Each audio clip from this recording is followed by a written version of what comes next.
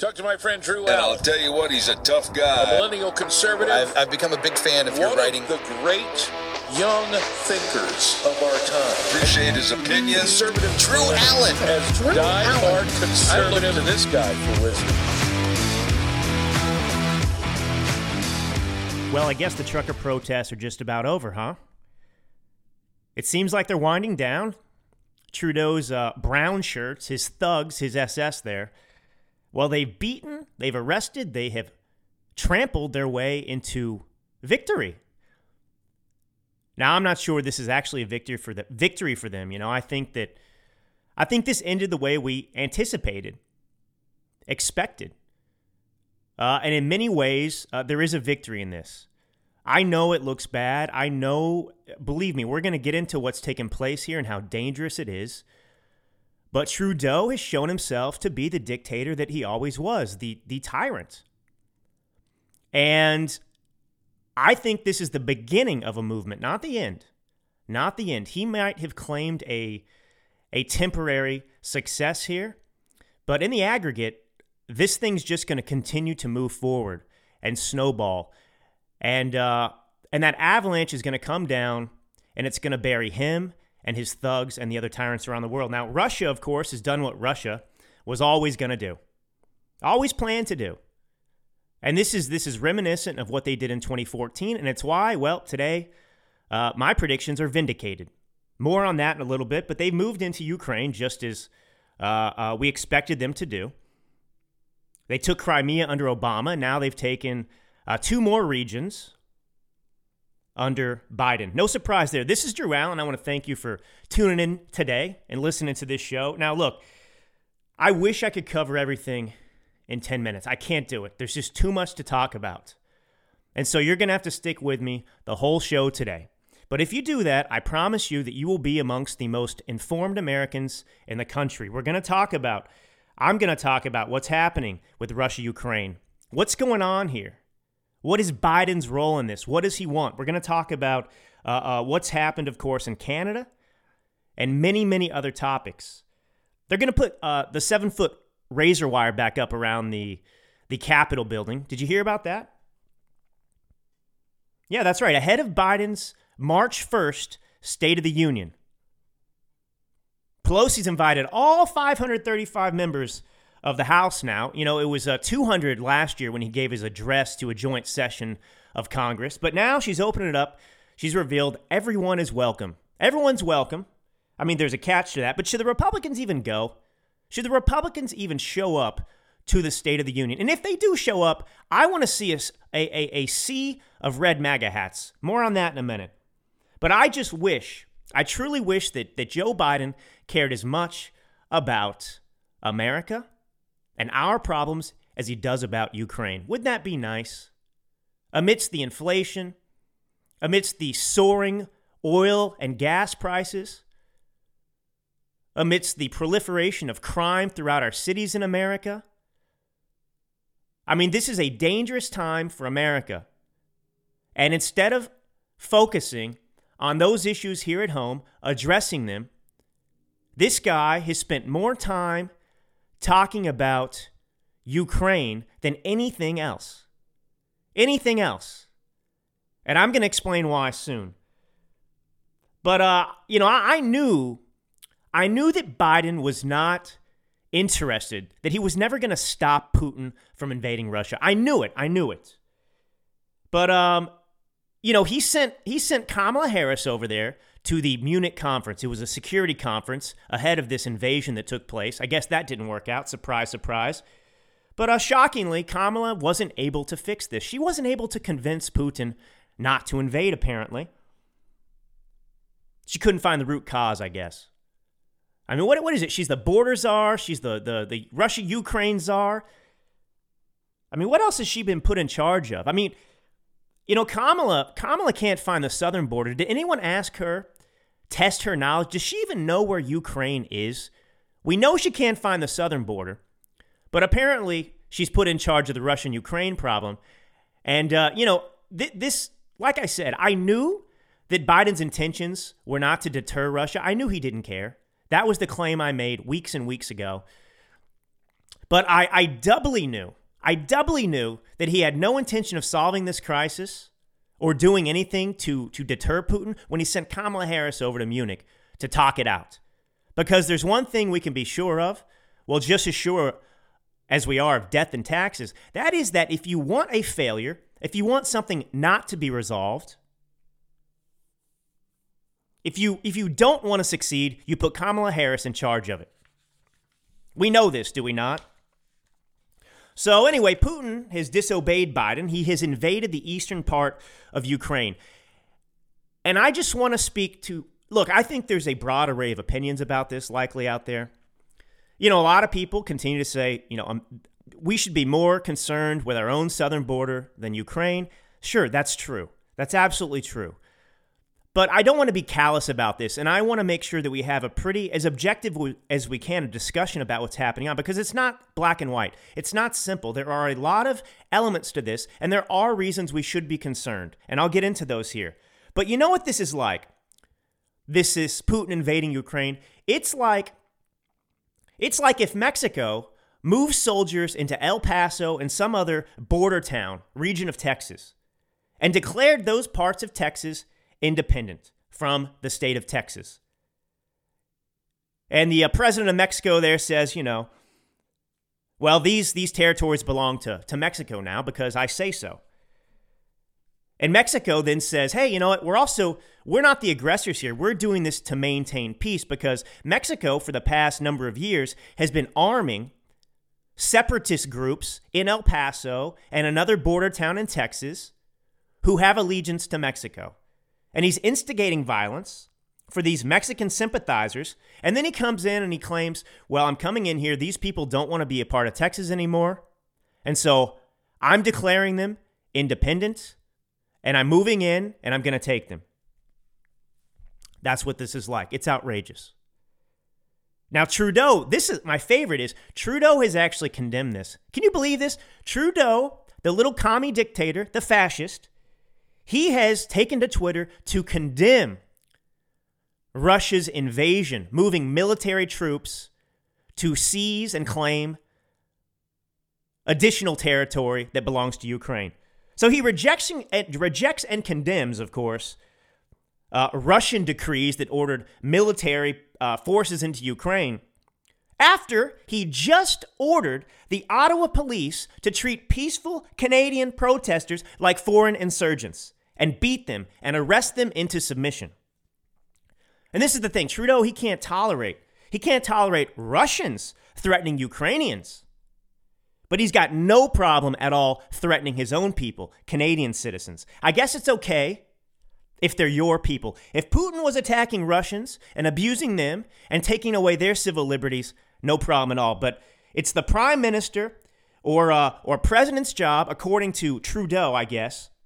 You got to keep the people in line. You got to beat them into submission. That's the despot's responsibility. Keep the citizen in line. You can't have the slaves misbehaving on the plantation. And these tyrants, the Trudeaus, the Bidens, the Putins even, they all have the plantation owner mentality. You, my servant, my slave, are better off and happier in a system in which I tell you what to do. Your life is governed by me. Don't make your own decisions. You're incapable. Listen to me. Listen to me, your plantation owner, and don't act up. Stay in line. But I guess, if a plantation owner goes into another plantation, that's where Trudeau draws the line. Beat and abuse your own slaves, but keep your hands away from my slaves. Only I can beat and abuse them. And there's something interesting to point out here about Trudeau. There is a talking point that we've heard for a long time. It's amongst the dictators. It's part of a broader strategy, using rhetoric, of course. Trudeau is calling for working together. That's right. So he has just beaten peaceful protesters into submission. He has used the Ottawa police as his personal Gestapo, his SS, his brown shirts, to beat them, to arrest them. And now he's freezing their bank accounts. He's holding them in jail without bail, with no stated date of release because they're still considered dangerous. They may go out and protest again. He's done all of this. And now he's saying it's time to work together. Where have we heard this before? Biden said this after he was installed as president of the United States in America. It's time to work together. It's time for the healing to begin. This is what they always say. Working together, of course, doesn't mean working together. Working together is code for do as I say and we will not have a problem. That's what working together means. It's a mafia. It's a mafia. The Democrat Party in this country is a mafia. Trudeau and his leftists over there, the fascists there, they're a mafia. By the way, that we have these people elected at all is outrageous. Somebody in Parliament there that, of course, approves of, loves the fact that the police are the SS now in Canada, that they have been reduced to a little dictatorship and totalitarian regime. Well, she said honk honk. Remember that? Honk honk. That was how we referred to the honks of the truckers who were honking for freedom. Honk honk, she said, is a code word for white supremacy. Honk honk. What are the initials? HH. That stands for Heil Hitler. These people are so depraved. That person belongs in some insane asylum, but instead she's sitting in Parliament in Canada making these outrageous claims. You know, for all the leftists out there who are always attacking, talking about QAnon or whatever that organization is, that's a conspiracy theory outfit. Well, they've got these people, their own QAnons, their Qs, whatever they're called, in Parliament. Honk honk, HH, Heil Hitler. The truckers are pro-Hitler. Unbelievable. But, you know, I'm really doing my best today to just stay calm. I want to deliver a message because my goal is to deliver information, to keep you informed, to keep myself informed as well, to stay ahead of this, and also to uplift everyone out there, okay? But these fascists, these tyrants, they put their boots on our necks. Whether it's violating the Constitution, cheating in an election, undermining democracy, going after Donald Trump for Russia collusion, impeaching him for things that did not happen, that he did not do, investigating him, a duly elected president with the hopes of undermining that election, whether it's unleashing BLM and Antifa on the streets who are burning down our cities, calling half of America deplorables, and then, after they do all that, after they commit acts of violence, after they violate the Constitution, after they do any number of illegal criminal activities and get what they want through these criminal means, illegal means, violent means, reprehensible means, then now it's time to work together. Now's the time to heal. We just called you deplorables for a year. We just called Donald Trump and his supporters Nazis. We just imprisoned a bunch of people that were getting tours of the Capitol on January 6th without bail. But now it's time to heal. Now it's time to heal. Now that we've beaten you, now that we have used the instruments of government against the law-abiding American citizen, now that we've threatened you, now that we've taken away your livelihoods and your rights, after 2 years of using COVID as a pretext to steal your liberty and undermine the Constitution, now it's time to heal. We're going to release our boot off your neck. We're going to let you breathe. Take a breath of air. It's time to heal. Do you understand? It's time to heal. It's time to work together. Do you understand? It's time to work together. By the way, the Ottawa police, before I get into something else here, get into Russia, Ukraine, the Ottawa police, there's a video out there. You can find it. 4 cops. So there's a guy, he's standing in front of some railing that's elevated above him. So he's on the ground, and above him is some a higher platform. And he's backed up against this. He's got a mask on his face. He's arguing with a cop. And the cop comes in. One of them slugs him.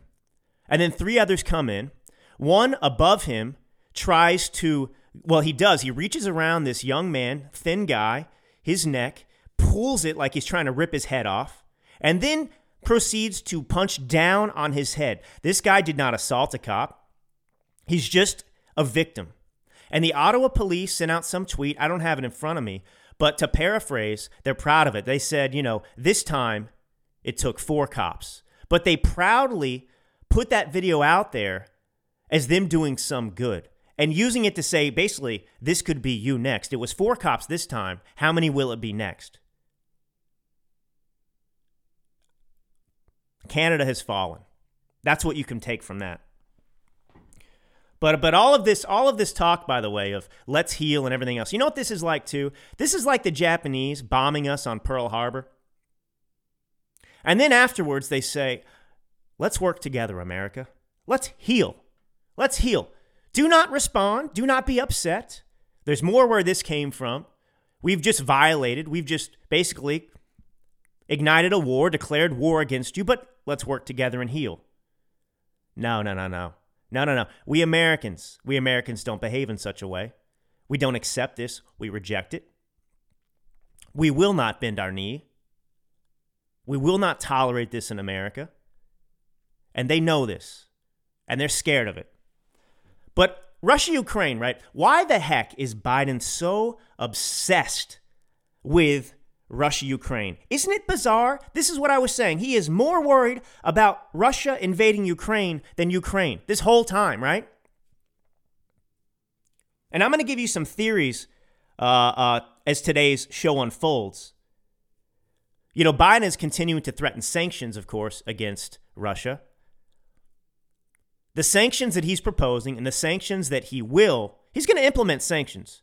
He will do it, but it's virtue signaling. It will amount to nothing. It will be toothless. It will not harm anyone. It will not stop anything. It will just be virtue signaling to try and send a message to the media and the American people that he cares, that he condemns it, but he doesn't. He doesn't. Remember that. And I think, and I'll get into this in a minute, I think that Biden and Putin have an agreement. Mark my words. So, prior to this invasion that has begun, at this Munich security conference, Ukrainian President Zelensky, he gave a speech in Munich, right? This was on Saturday. That's when the Munich security conference was held. And he accused the West of appeasement. And he's damn right. He's damn right the West is appeasing. They're doing what Neville Chamberlain did with Hitler. Just testing the waters. Testing the waters. And, this is sounding like Israel versus the Palestinians in so many regards. Accusing Israel of violence, the Palestinians do, right? And others who hate Israel. Accusing Israel of violence as justification of bombing Israel, of attacking Israelis. But it's actually the Palestinians who are the aggressors. And this is the same thing here. Russia's doing the same thing with a playbook. Like we said about the Mexican analogy, he has armed these separatists. He is instigating and encouraging violence, and then he's accusing the Ukrainians of being the violent aggressors as a pretext for coming in and seizing these territories. And this is where I'm going to depart from. Look, some of you may disagree with me, and that's okay. But look, I do not support a war with Russia. I do not support sending American troops in there. That's not where I'm coming from. But I want to explain to you what's happened to Ukraine because it's abjectly amoral and wrong for Europe and America and Russia to aggress, and for Europe and America to turn their backs on Ukraine and not do everything in their power diplomatically to make this stop. And we could have made it stop, and we didn't, which tells you that people aren't serious about stopping Putin. But here's a couple of pull quotes from Zelensky's speech. Ukraine has received security guarantees for abandoning the world's third largest nuclear arsenal. We have no weapons. What is he talking about? When the Soviet Union fell, Ukraine became an independent country. And they inherited a bunch of nuclear weapons.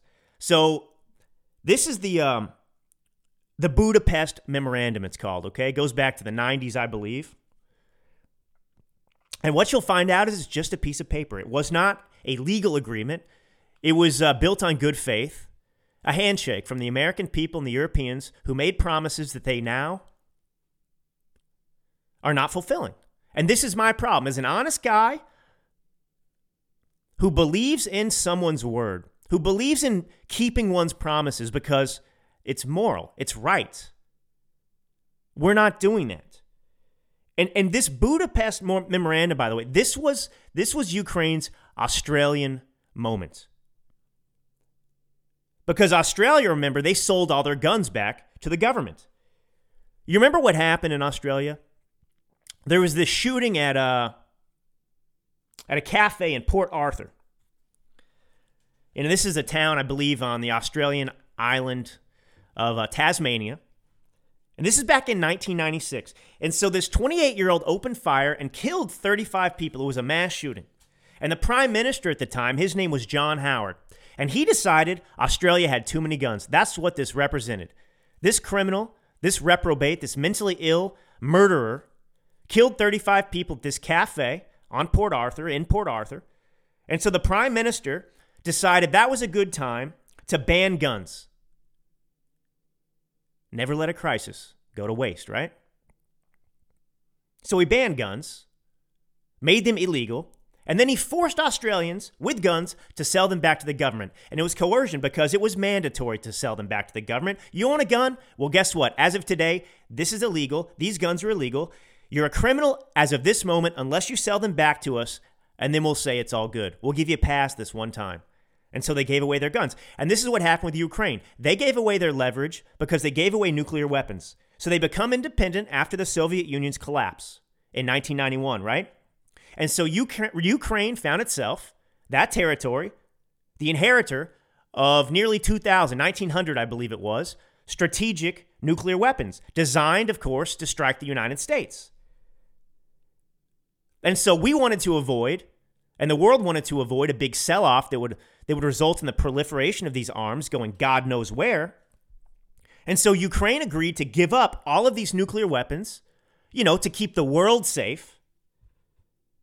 So they gave up all the nuclear weapons within the border of Ukraine, and they sent them all to Russia for dismantling. But they did so in exchange for security assurances.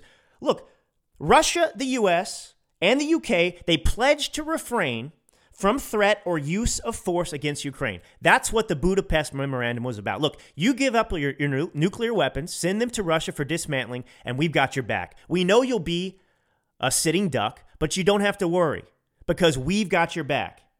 And that's why I believe it's amoral for us to abandon Ukraine, to say it's not our problem, because we made this agreement. We made this promise with them.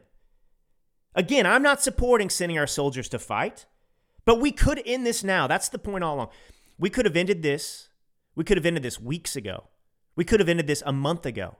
All we had to do was sanction the Nord Stream 2 pipeline.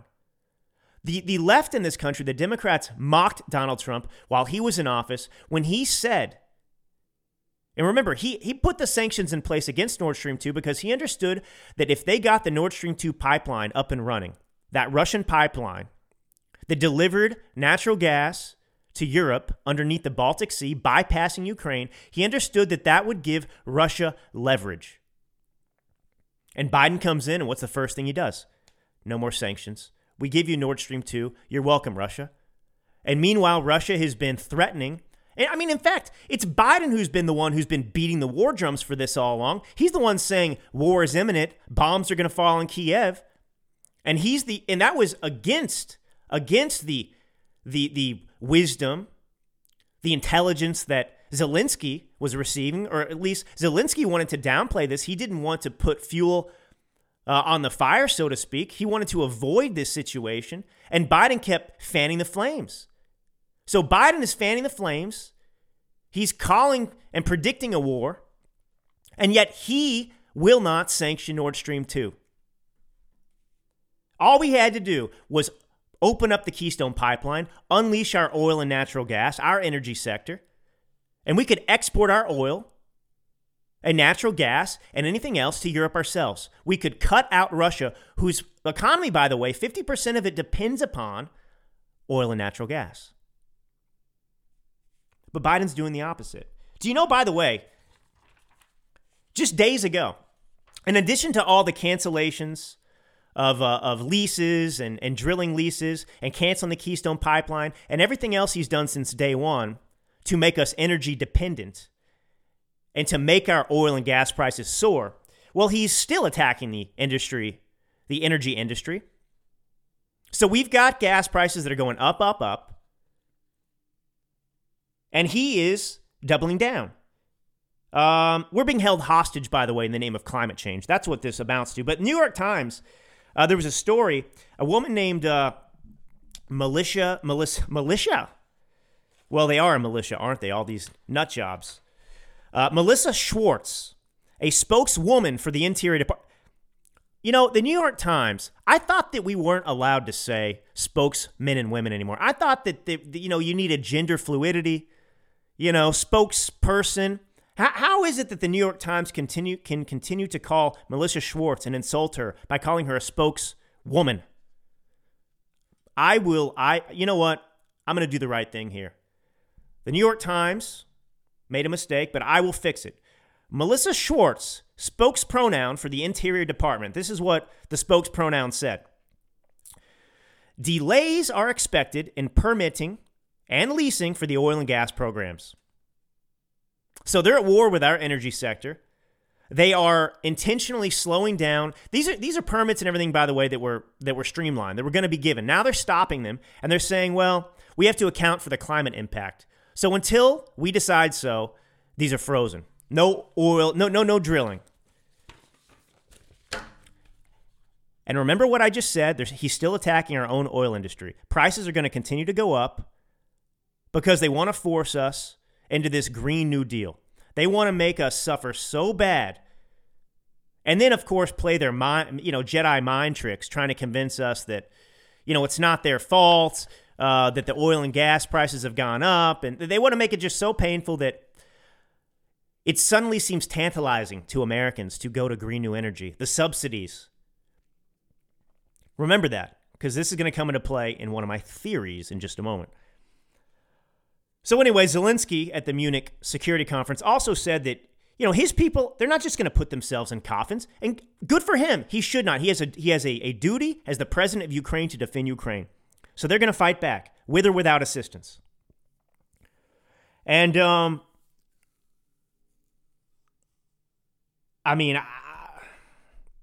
the optics of this, right, have always pointed to this imminent Russian invasion. There's no doubt about that. But I want to tell you about something Harris said in Munich on Saturday.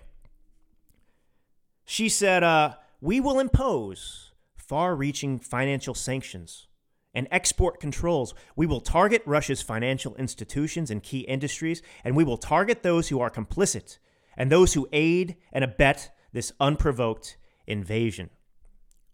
It's a word salad. We will target their financial institutions, key industries. Russia's really not that reliant on us. And honestly, we saw this. Obama did this in 2014 throughout the rest of his presidency, putting these sanctions in place that didn't do anything. And by the way, Russia's not stupid. Putin's not stupid. They've been preparing. They've also been trying to make themselves sanction-proof. So they can sanction them all day long, but they've stockpiled money. They've done what they need to do to get through these sanctions, to make sure that they don't actually hurt them to the extent that the Harris and the American government and anybody else implementing these sanctions claims it will do. So sanctions just sounds bad. We're going to sanction you. I'm going to sanction you. But it doesn't mean anything. The only sanction that matters, the only sanction that could put an end to this is sanctioning the Nord Stream 2. And yes, I know I read a report today too. Germany has claimed they're going to sanction Nord Stream 2. This is make the pipeline's pretty much done at this point, by the way. More virtue signaling. So, make no mistake, here's a quote, the imposition of these sweeping and coordinated measures will inflict great damage on those who must be held accountable. It won't. It won't. This is exactly what we heard from Obama in 2014 before Russia annexed Crimea. Exact same thing. Chest beating to give the image, the optics that you care, that you don't want Russia to do this, that you oppose it. But really, as globalists, they don't care. In fact, they seem to want Russia to succeed. Here's what Obama said. We are now deeply concerned by reports of military movements taken by the Russian Federation inside Ukraine. Let me go on. Just days after the world came to Russia, well, he doesn't really talk like that, right, Obama? Just days after the world came to Russia for the Olympic Games, it would invite the condemnation of nations around the world, Obama said. And indeed, the United States will stand with the international community in affirming there will be costs for any military intervention in Ukraine. And then, by the way, Putin invades. And then Obama says, we've been preparing for the prospect that we're going to have to engage in further sanctions. Those are teed up. It requires some technical work, and it also requires coordination with other countries. So there you have it. It's literally repeating the playbook of 2014. He took Crimea under Obama, and now he's taking two other regions under Biden. Same thing. Now, I want to play Kamala Harris. I wasn't going to play the audio, but I want you to hear the audio because I want to make 2 points after you hear this. So bear with me here. I'm going to play the audio, and then I'll comment. Can you explain to Americans what exactly will they face if this happens? Sure. As the president talked about in his speech, we are aware that, again, when America stands for her principles and all of the things that we hold dear, it requires sometimes for us to put ourselves out there in a way that maybe we will incur some cost. All right, so you had the opportunity there to hear Kamala Harris. By the way, I know people that are more passionate when they talk about carrots and celery than Kamala Harris is when she talks about America, American principles. So there you have, okay, just to rehash. So you have the journalist there. Can you explain to Americans what exactly they will face if Putin invades Ukraine? That's the question. What exactly will they face? Americans, what will we face if Putin invades? Now, think about this. So the question is teed up. How is a Putin invasion of Ukraine going to impact the American people? There's a very, very interesting, important reason this is happening. She says, when America stands for her principles and all of the things we hold dear, it requires sometimes for us to put ourselves out there in a way that maybe we will incur some costs. Now, that's a bunch of gobbledygook. I mean, 4-year-olds have a better mastery of the English language and the ability to make points than Kamala Harris. But she says one thing that is very important. We will incur some costs. So she doesn't refute. Now, this happened on Saturday, so this was before the invasion actually took place. But she's obviously already made up her mind, like Biden and the administration, the regime, this was going to happen. It was inevitable, right? And so she doesn't say they're going to do anything to stop it. She just says it's going to happen, basically. She agrees. And that we are going to incur some costs. Now, they're setting up for a scapegoat. And I'm not convinced they did not want Putin to invade.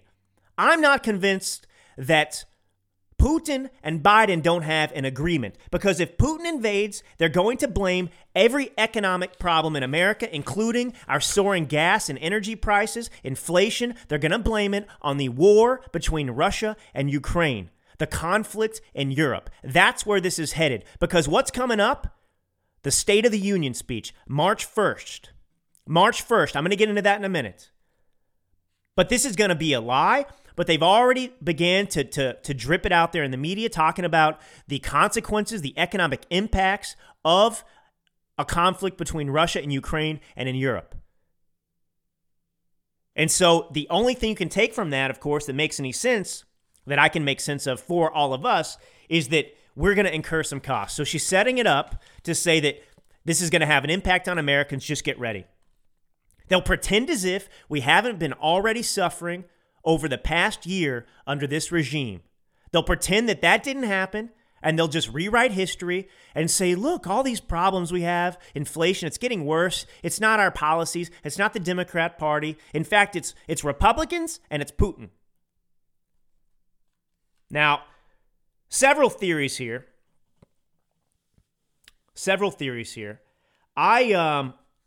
Before I get into the theories, Biden had said he'd meet with Putin if he didn't invade. I guess that's out the window. We'll see. Or maybe he'll still meet with Putin and then Putin will just stop. He'll take his territory and Biden will claim victory. Look, I got Putin to back down. He seized eastern Ukraine, but don't worry about that. I was telling you, here goes one of my theories. So, Biden was playing this up like Putin was going to come in and drop bombs on Kiev, right?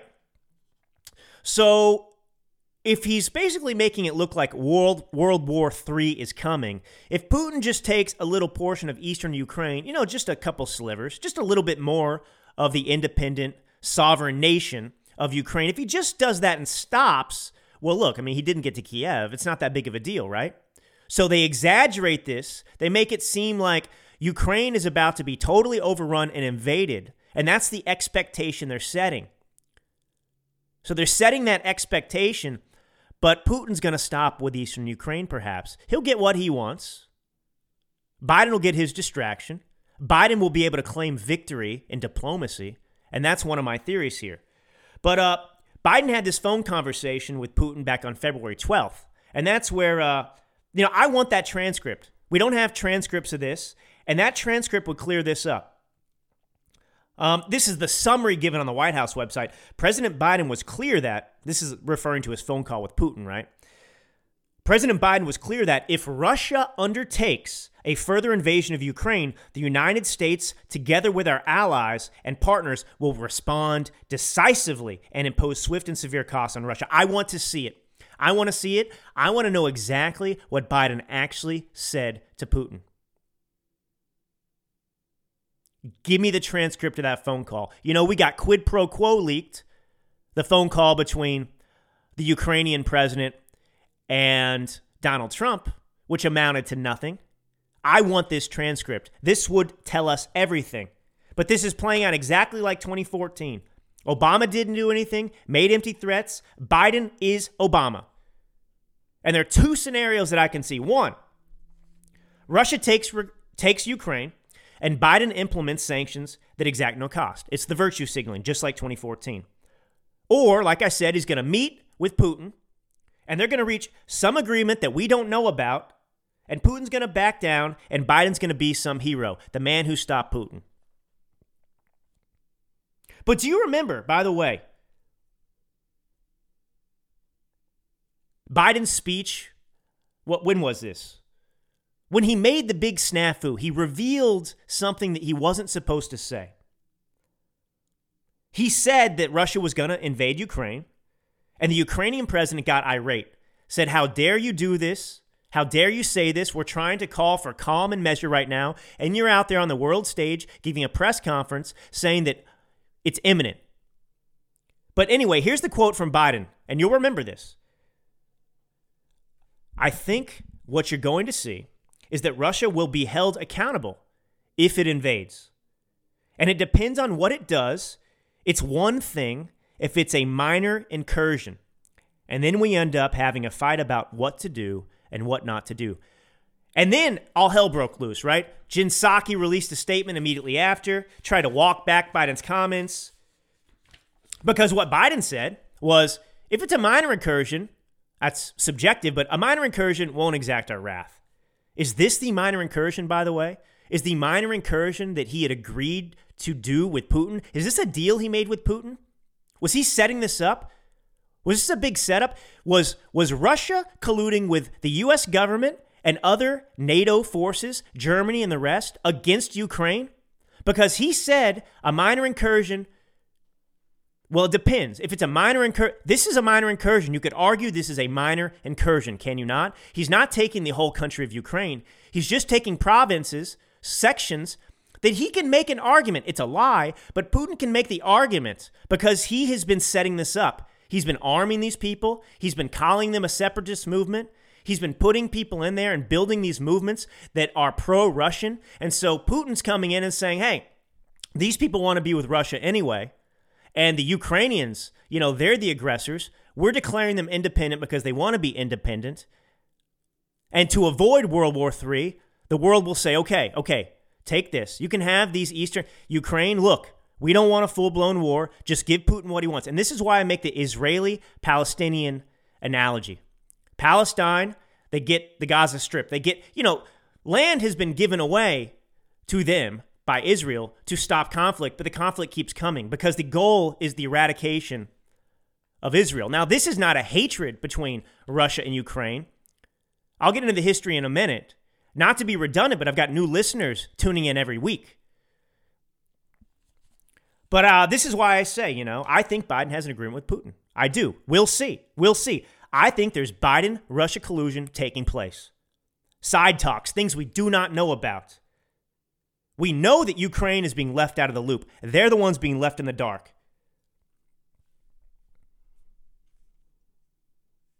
And so here's the other reason that I started to get into, right? So if Russia invades Ukraine before the midterms, the Dems and Biden can blame this conflict on the dire.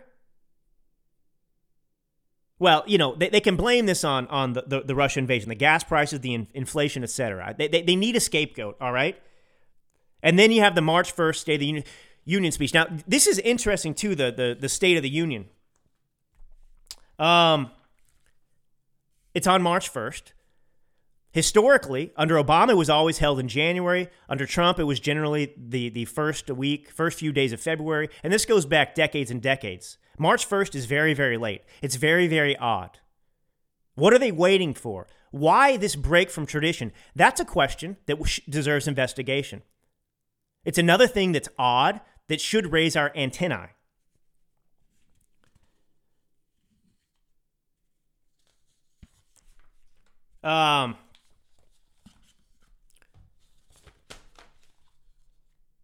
I just want to say that,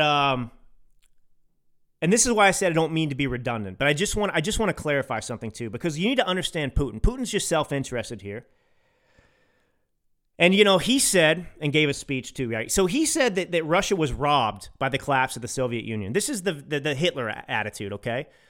I'm only comparing them in the sense that Hitler believed, for example, that Austria belonged to Germany. They were one people, and they should be all German.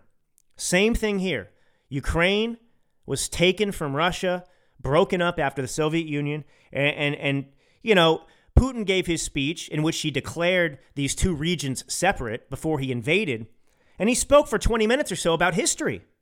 He wants Ukraine. He thinks Ukraine belongs to Russia, is Russia. He wants the old gang back together, the old USSR. That's what he wants. So he's getting what he wants. He's helping Biden. And I want to see the transcript of the phone call. But there's another transcript I'd like to see too. Do you remember before, as the protesters were forming there in Canada, you had Trudeau reaching out to Biden and talking to Biden about what to do? How do we solve this crisis in Canada? These protesters, oh my gosh, they're so dangerous. Well, I want to see the transcript of that phone call as well. Because Canada has found their January 6th moment. That's what they're doing. That's how they are defining this protest, the trucker convoy for freedom movement, as J6. And it's just as real as our January 6th, by the way. Which is to say it's not real at all. It's a fabrication. And a full-blooded Mohawk woman, that's a Canadian Indian. Not a hairstyle for the libs out there, by the way. A Mohawk woman. That's an indigenous person for the libs. I know you're familiar with that term. Well, she was trampled by the Canadian Mounties, and her name was Candace Sero. Now, Sero, S-E-R-O. She didn't die, but this was a result of Trudeau sending in his SS, his stormtroopers, his brown shirts, to put down this peaceful protest. Now, there were false reports she had died. I think that it was, who Sarah Carter, she's a Fox News correspondent. Whatever. She has since apologized because she suggested she'd heard that this woman might have passed away. This is the woman that there's video of. She's got a walking assistant. Some people call it a wheelchair, but it's a walking assist. She's an old, elderly, indigenous person in Canada. And the Mounties trample her. They knock her over and trample her. And the Mounties, by the way, the Ottawa police, which is fully controlled by the Trudeau despot regime there, they put out propaganda saying that a bicycle had been thrown at the feet of the horses, and that's how this happened. There was no bicycle on the scene. The only thing in the picture is the walking mechanism that this woman used, which was, well, knocked away from her by a bunch of horses and Mounties who were trampling her. And by the way, there was a chat that was confirmed between these Mounties. They had some chat going on some social media platform or message sharing app, and they were bragging about the abuse that they were leveling on the protesters, laughing, mocking them, talking about how fun it was.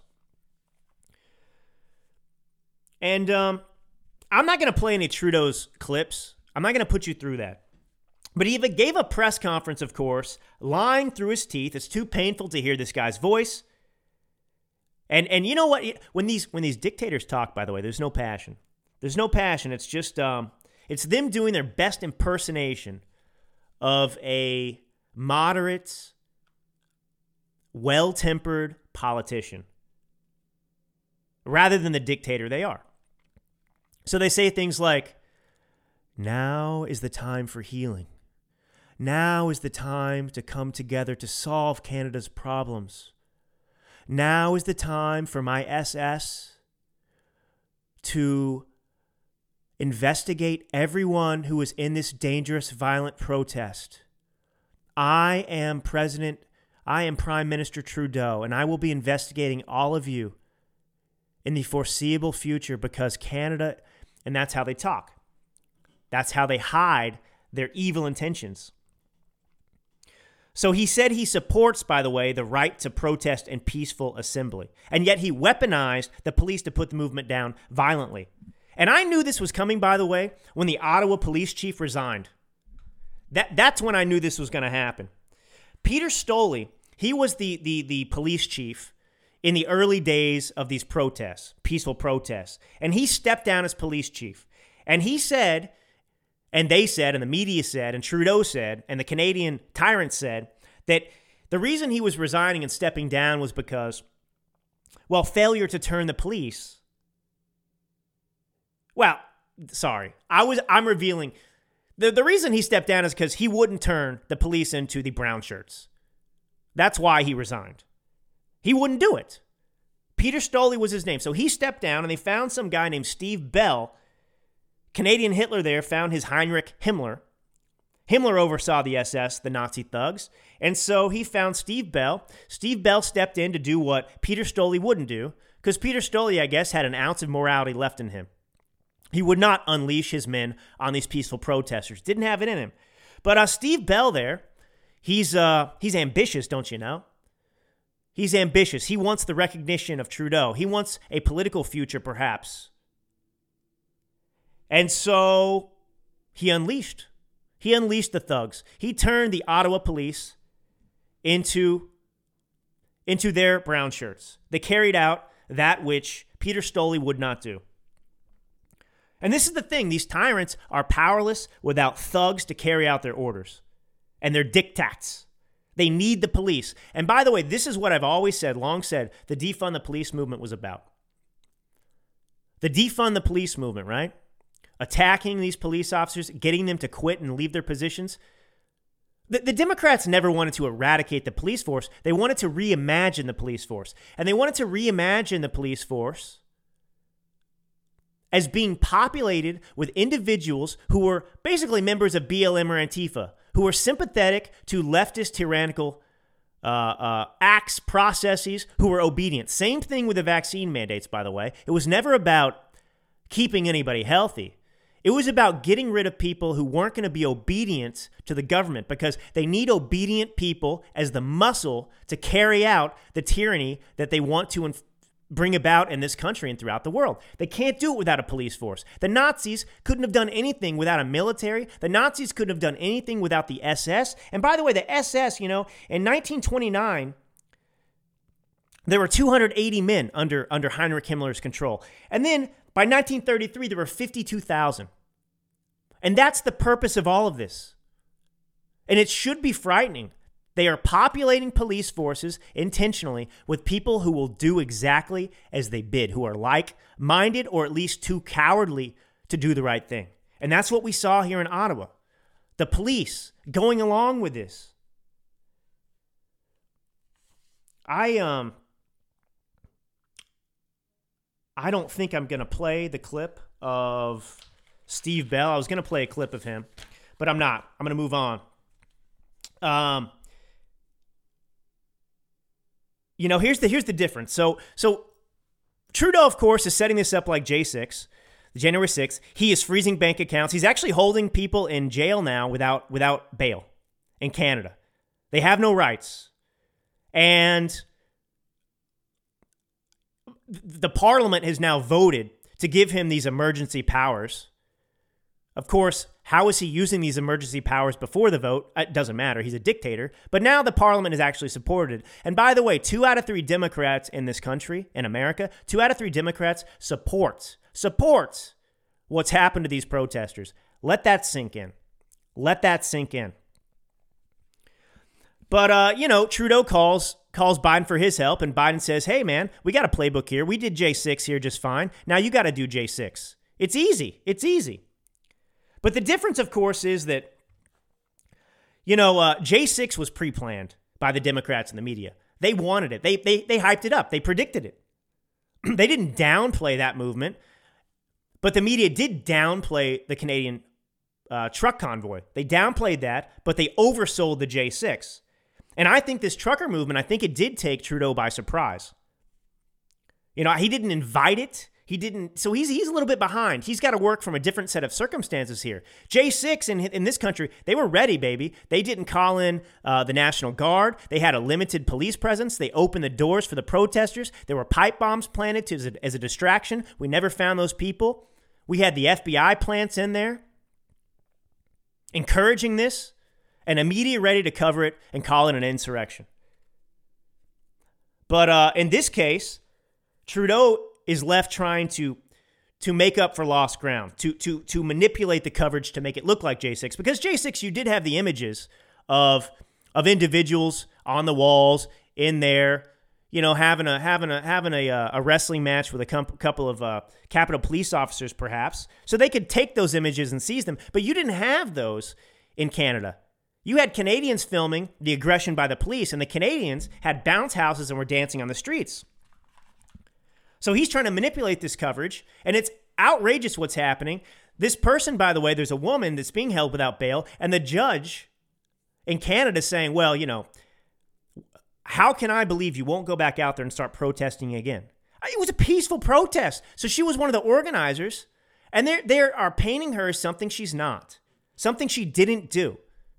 If she'd been a BLM activist in Canada, there'd be no problem at all. And that's the thing. It's the cause that matters. It's the cause that matters. If you commit violent acts on behalf of the leftist totalitarian, if you're like the SS and the Gestapo working at their behest for causes that are important to them, that embolden, strengthen, and support them, well, then you get a free pass. Then you have the support of the government. Then you get bailed out immediately. Like this guy, by the way, the guy who tried to murder that Democrat Jewish mayoral candidate, the anti-Semite, the black BLM activist who walked in the office with a Glock and thank God didn't kill anybody but tried to, attempted murder. Well, he's been bailed out by BLM.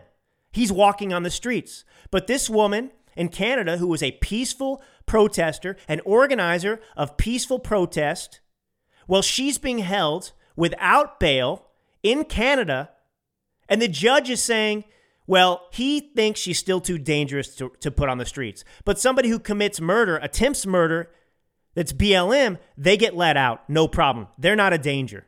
You see what's happening here? The criminal in this country has rights, and the law-abiding American citizen has no rights. It's selective. It's selective and discriminatory, just like everything else. And we are not Canada yet, by the way. We are not. But our J6 is exactly, we still have people being held without bail. And that's why I bring up this BLM guy who attempted murder. He's allowed to walk on the streets, but people who were present on January 6th, who were involved in that protest, whether there were small acts of aggression or not, what they did is far less severe than attempted murder. None of them attempted murder, but they're being held without bail, like insurgents and criminals, and the real criminals who attempt murder are allowed on the streets. This government cannot last. But Canada, part of the problem too is, there's been a lot of talk about a constitution there, okay? What is it? They have a Charter of Rights. I wanted to get into this because this is the difference between America and the rest of the world. And still, our rights have been infringed upon, but we're not Canada. And the reason is our rights are unalienable. The Constitution is the supreme law of the land.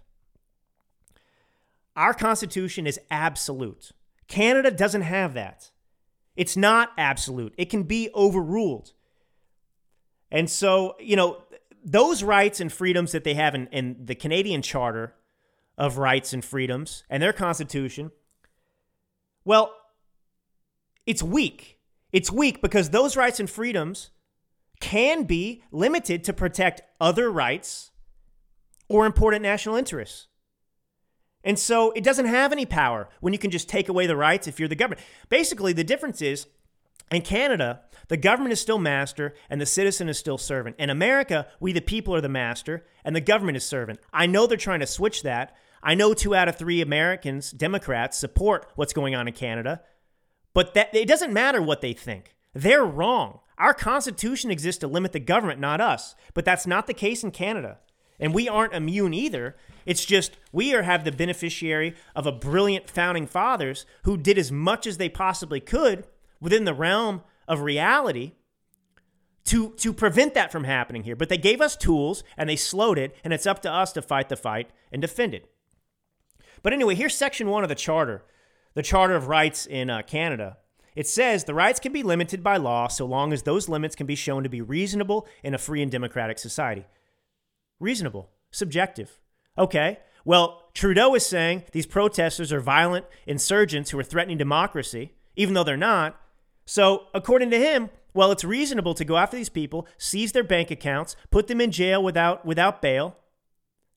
And by the way, this is how ridiculous. The Ottawa mayor, the trucks that were left on the street there as part of this convoy, well, he has seized them and he's trying to sell them. So he's seizing the property of someone else because they were in the protest, and he's trying to sell it and take the money for the government. I cannot implore you enough to take this seriously. All right, let's get into the State of the Union here. So Biden's got his State of the Union speech coming up, and they're erecting this razor wire fence, I imagine, but they're erecting a fence ahead of it. He's going to give the address on March 1st, as I said. You know, why did they even remove the fence to begin with? I mean, they put it up, and they left it up for 6 months. They took it down, and now they're putting it back up again. Suddenly, we know why they're doing this. This is, by the way, in conjunction with what's happening in Canada. There's a trucker movement forming from L.A. Well, we don't know. I guess it's happening. But it's supposed to arrive in D.C., and under the pretext of that, they're building this fence to protect themselves from the threat of these truckers in America who are also protesting.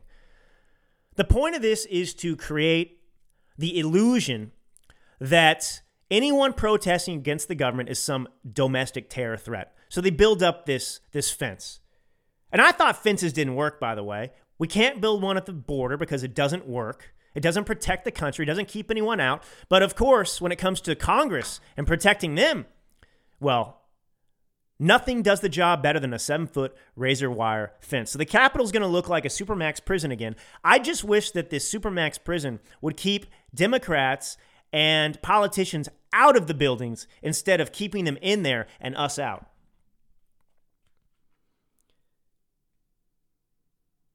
So, do you remember, by the way, the March on Washington for Jobs and Freedom? That MLK Jr. I Have a Dream speech against discrimination? I mean, that's celebrated, right? August 28th, 1963. More than 200,000 protesters showed up in the Capitol. They didn't erect fences to keep them out. That was their right to protest. That disrupted the city, certainly. More than 200,000 people gathered there in Washington, D.C. But anyway, now they're reinstalling the fence. The second reinstall.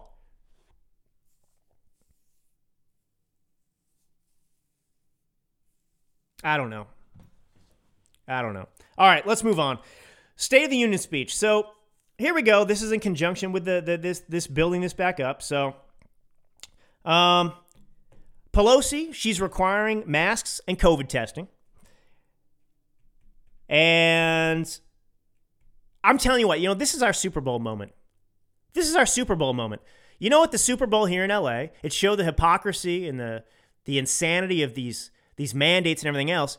70,000 people in the stadium in LA, nobody wore a mask. I think that she can't arrest all.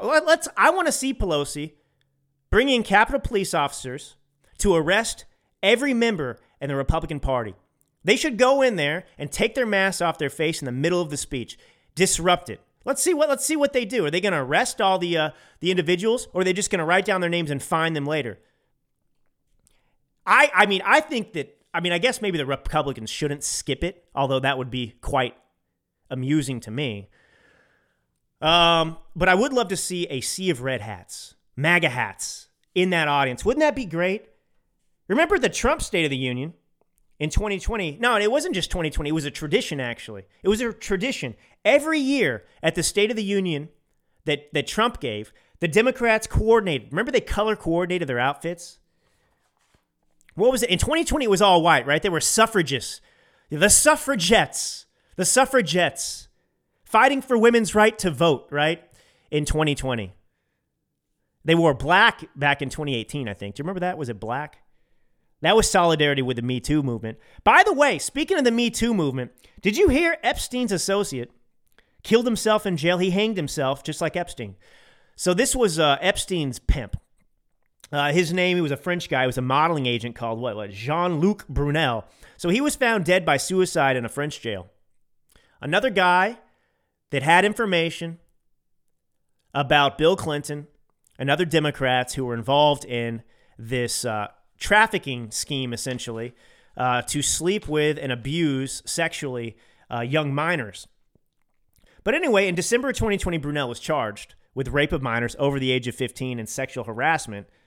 Wow, it's a crime in France. Well, that's good. I'm glad that's still a crime there. Anyway, but he was trafficking these underage girls for Epstein and Epstein's buddies. So he was the supplier for Epstein and Bill Clinton and those other people involved. And Brunel's lawyer, by the way, says that, since he's killed himself in jail, he says he tried to kill himself a bunch of times. He just couldn't do it until he was in prison.